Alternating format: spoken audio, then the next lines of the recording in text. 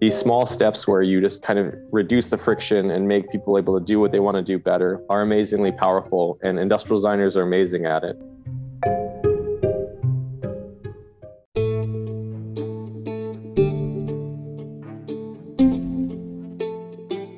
Hi everyone, thanks for tuning into Nodes of Design. To help support our mission spread knowledge, we have a very special guest on today's episode. Let's welcome Afshin Mahin, who is a founder of Cart79, a creative studio based in San Francisco and Vancouver, where they help companies give a form to the future. He has worked with clients ranging from startups such as Neuralink and Known Home to large organizations such as Amazon, Lululemon and Ford. Before setting Cart79, Afshin worked for design studios such as IDEO, Whipsaw in Bay Area, and he had also worked with research labs MIT's Media Lab Europe in Dublin. In this episode, Afshin had shared great insights on industrial design. We had discussed on how different is industrial design from product design and what is the framework to follow to explore ideas for manufacturing a product and reframing a problem as opportunities. We then discuss on different ways to evaluate product safety, appearance and function to determine if a design is practical and how to convey a narrative behind a design to larger stakeholders and audiences. In the end, we had concluded the show by Afshin defining as the innovation in the space of industrial design with few examples. Hope you guys enjoyed this episode, and on every Friday we release new episodes with different creative leaders from around the world to help you better understand different concepts related to design. So don't forget to tune in into Notes of Design every Friday. With that being said, happy designing everyone.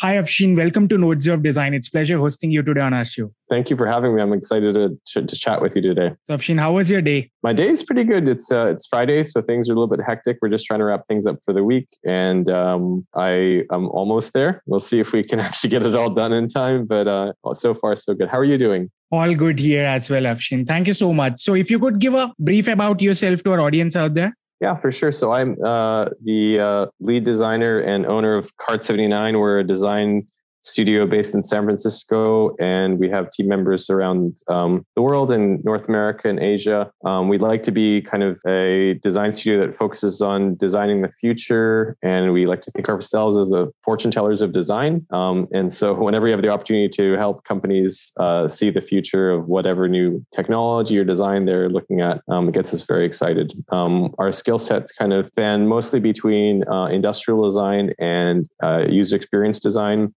And sometimes we move into the realm of design research. Sometimes we move into the realm of branding, but those are the two core skill sets we bring to the table. And that's kind of where we're at. And hopefully that gives you a good idea on my background and what the studio is focused on. That's wonderful, Afshin. So what was your journey into design and how did you start? And what are your tips to the beginners on how to start? Oh, for sure. That's a great question. So my journey to design started out, I guess, just as a young boy was fascinated by cars. And so I was just sketching floating cars and flying cars back in the early to mid 80s and just passionate about that. I didn't know that was a career, but I was imagining having my own car company and all this stuff. And then that was when I was in grade 6 or 7, I guess. In high school, I discovered industrial design through a class called Art Careers. And then I was kind of enamored with what it would look like to design the future still. So I went through,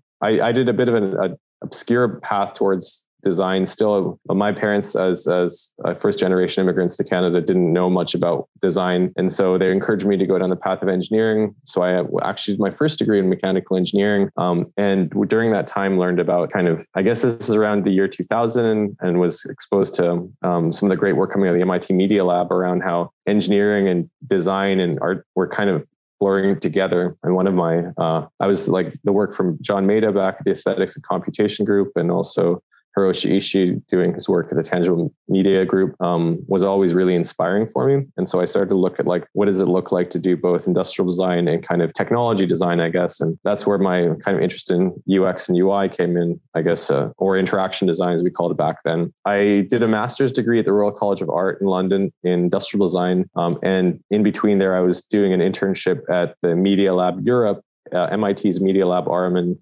Dublin before they shut that down, and was working kind of in haptics group there under Sheila O'Moran. She was the lead of that group and super talented, focused on novel haptic interfaces. And so that was the grounding back then. And it kind of turned into a little bit less academic, where I moved to the Bay Area and worked for design studios like Whipsaw and like IDEO, and just tried to kind of find my path towards maybe doing novel new technology experiences, but with a more of a commercial focus so that they'd have a larger impact. Since then, I've kind of pulled back, but I guess advice for people who are going into design or looking to design, I think it's to just kind of follow a path of things that you're excited about. It's going to be a lot of work. And so it usually is driven by just curiosity and passion. So, and also craft. So appreciating that doing things well is really important is probably what differentiates a lot of good design from okay design. Hopefully that's useful. I'm not sure. That's a little bit of a... It's been a while. Like, it's a wonderful journey, I would say. So thank you so much for sharing with us, and it's really inspiring. So let's begin our episode today with industrial design. So what is industrial design and how different is it from product design? That's funny. I thought about that question. I think I'm actually less concerned with that question than maybe other people might be. I feel like industrial design and product design, it's all a product of it's a cultural product. It's not like chemistry, where we actually have this thing we're solving around atoms and chemicals. We invented these terms. And so as someone who's focused on fortune telling and seeing the future, I'm actually more curious about what will be the future titles we'll create. What were the future disciplines that are going to come out of this? So I almost don't always look back, but I did study in the US. I did study in the UK and work in the US. And I feel like that question, if I were to ask myself where I've kind of heard that the most, it was when I was in the UK. A lot of industrial designers would just refer themselves as product designers. So it felt like it was more blurry over there. And then when I was over in the US, it felt like product design was more of this kind of hybrid between mechanical engineering and industrial design, versus industrial design was more purely aesthetic driven, or stronger sketching skills, stronger form development, whereas product design might be more problem solving skills. But that's within those two cultural contexts, I felt they were kind of different in that way. Thank you so much, Afseen. So what's the framework that you follow to explore ideas for manufacturing a product and reframing problems as opportunities? Yeah, so I think in this situation, we, as much as I love our idea of fortune telling, we are fairly practical people when the time is right. And this is one of those situations where we are very practical in terms of how we phase out our work. There's a lot of work that's been done before us and developing amazing products that we've learned from. And often that process starts with being able to have an exploratory phase where you're looking at what the product could be. Depending on where our clients are at, if they have come to us with a very clear product requirements or product kind of vision, then our exercises are more about nuancing the way that product could be experienced by users while being respectful of the potential functionalities behind it. If they're coming to us earlier and in their kind of evolution of what this product could be, or they're trying to develop a new product category, then we have the ability to kind of do more design research to understand what the product challenges and opportunities are. But once we've kind of gone through that phase of being more concrete with what the actual aesthetics and also the use cases that we're trying to support, we always kind of shift gears a little bit, move into the world of feasibility. Our studio, we specifically do not have engineers in-house. We always partner with different engineering firms based on what their skill sets are and what the project requires. But this is where we work closely with either them, or for that matter, if our clients have a strong engineering team in-house, we call it a phase 2, where we're basically a lot more focused on making our industrial design more grounded in some of the real feasibility challenges. Phase 1, we're definitely informed, but we might not necessarily start to consider how our surfaces or how some of the sensors or how some of the volumes in the products we're designing, or on the software side, exactly some of the nuances of the interactions would be built out. So phase 2 is where we start to flesh out the design. And then phase 3 is where we start to move into, I guess in the industrial design world, it's a looks like model where we bring form and function together and really start to build something that looks like and works like the final design. We might not necessarily have adapted all of the design for manufacturing design for assembly considerations yet, but at least that vision is becoming more kind of formalized. And then phase 4, we move into really digging into the design for I should step back. A lot of the early design for manufacturing does happen during that looks like prototype, but we will not go super into depth. And then as we move into phase 4, we're definitely starting to refine the design for manufacturing, design for assembly. Having said that, that's usually being done with our partners who are a lot more into the details of the manufacturing considerations than we are. We like to think ourselves as very appreciative of the challenges and the difficulties of making real products. And so we don't like to come up with ideas that can't be executed on, but we also know that everyone's got their skill set. So we don't want to necessarily be overstepping our knowledge. So that's roughly like where we see the workflow happening in terms of getting an idea from an idea all the way to production and shipping. That's great, Afshin. So what are the different ways to evaluate product safety, appearance, and functions to determine if a design is really practical?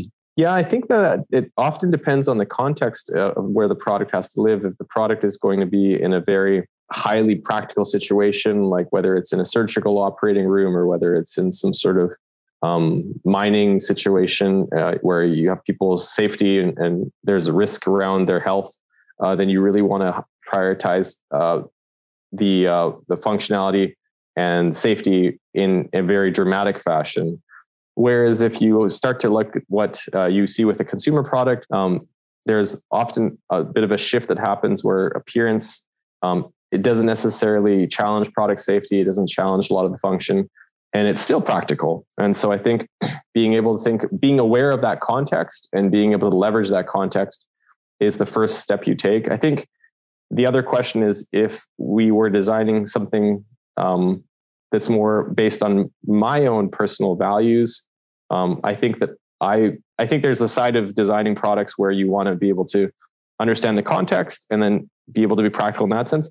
And sometimes I think you have to invest your own ideas of what that balance, safety, appearance, function is in terms of just creating a soul for the product. So for me, I think of products as like meaningful tools for being able to live with. And so when I think of a tool, I think of something that is actually pretty robust, long lasting, and something that will live with you over time. And I think that is something that I would assume would be imbued with a sense of durability, a sense of like value, and something that you would want to keep for a while.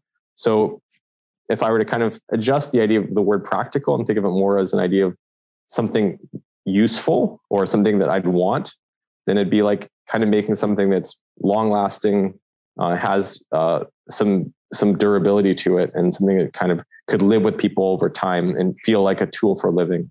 Thank you, Afshin. So how do you convey a narrative behind a design to larger stakeholders and the audiences? I think that's a tricky one.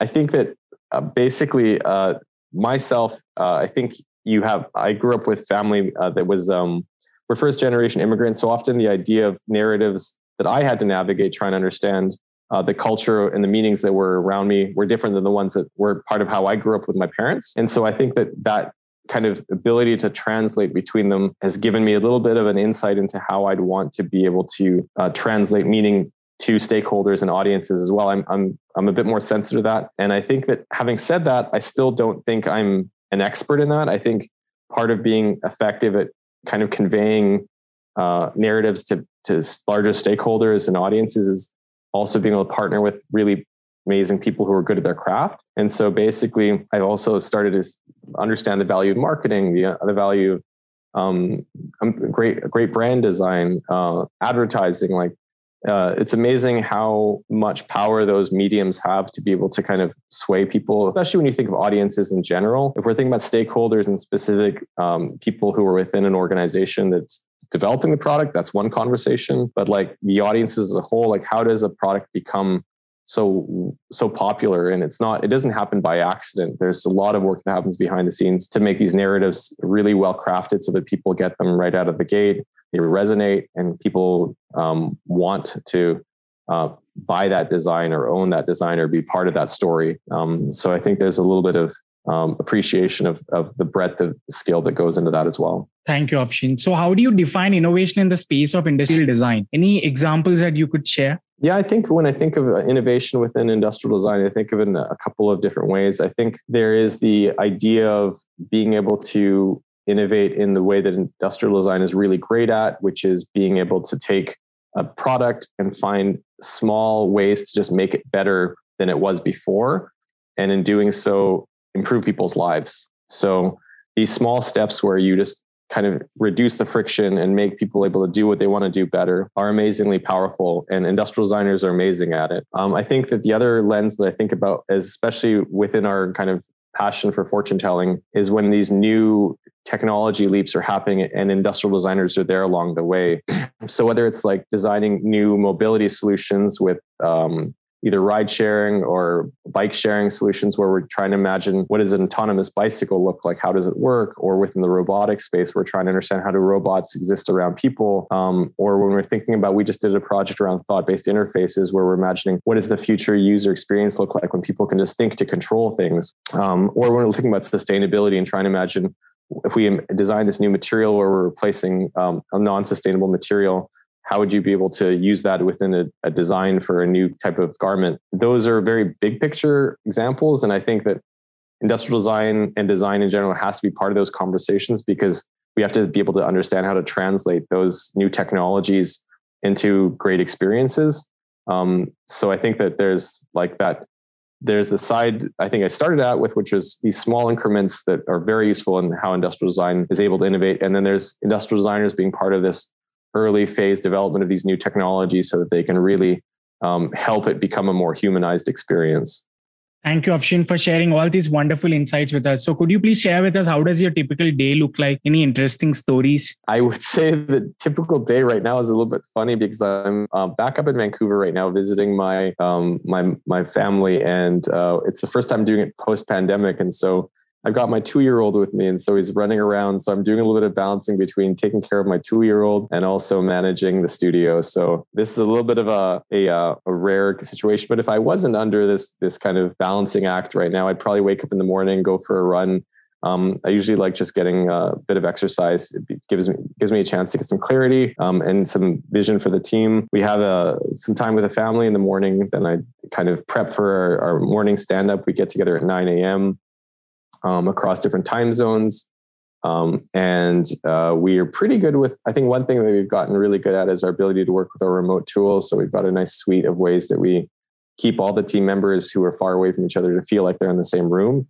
And then we're just kind of bouncing back between projects, really. And whether it's UX, UI projects, or whether it's industrial design projects, or whether it's just pure concept work. We also like to take on some concept work whenever we have a chance. It gives us a chance to get that variation, which I like about working in a consulting environment. And the day kind of just disappears from there. We'll end up around 6 o'clock. And at that point, my day turns into a little bit of a shift where I kind of step away for a bit for family time. And I am a bit of a night owl / workaholic. So I will come back on probably around 9 p.m. and work for a little bit longer and then call it a night. So yeah, I enjoy the work. So I kind of like to put in the work. So that's my typical day. Thank you, Afshin. So we'll conclude the show by you recommending 3 favorite books of yours and also people who inspire you the most in the space. Yeah, I wish I feel like I've talked to a couple people today and yesterday who said they've spent the pandemic reading more, and I feel like I've spent the pandemic reading less. I don't know why, but I probably don't have great books to read right now. I'll list off the ones that kind of were close to my heart. One was Design by Numbers by John Maeda. It's the first kind of design book that I started to see is like reconciling kind of engineering minds with design minds. And then I think in terms of another book that I always kept close to my heart is the Illuminated Rumi, which is one of Rumi's. He's a Sufi poet. He's got some just nice poetry that's always nice for getting you through those late nights of work. And outside of those are, I'll stray a little bit from the design world. And there's a couple of, there's another writer I like very much, Zadie Smith. And she's done a great job of kind of talking about what it's like to live in contemporary life with different cultures, different times. And as a design studio, we always like to look at the past and the future together. And she does a great job. One of her books called White Teeth, I really enjoyed. And then just people inspire me as well. One more example, the fashion designer Rei Kawakubo, who has the fashion brand Comme des Garçons. She's been doing this for 40 years now. And she's always has new ideas and always a little bit out there, a little bit different. and it's never the same, and it's never predictable. So she's always kind of an inspiration for how creative her work is. Those were a few examples of people and books that I thought might be hopefully relevant for the audience, and if might be a little bit more outside of the typical design reading, but hopefully it's still useful in some way for the audience. Thank you so much, Afshin, for sharing all these wonderful insights and great recommendations with us. We are looking forward to host you again in our upcoming episodes. Thanks for your time. Thank you so much for having me. It was a pleasure talking to you.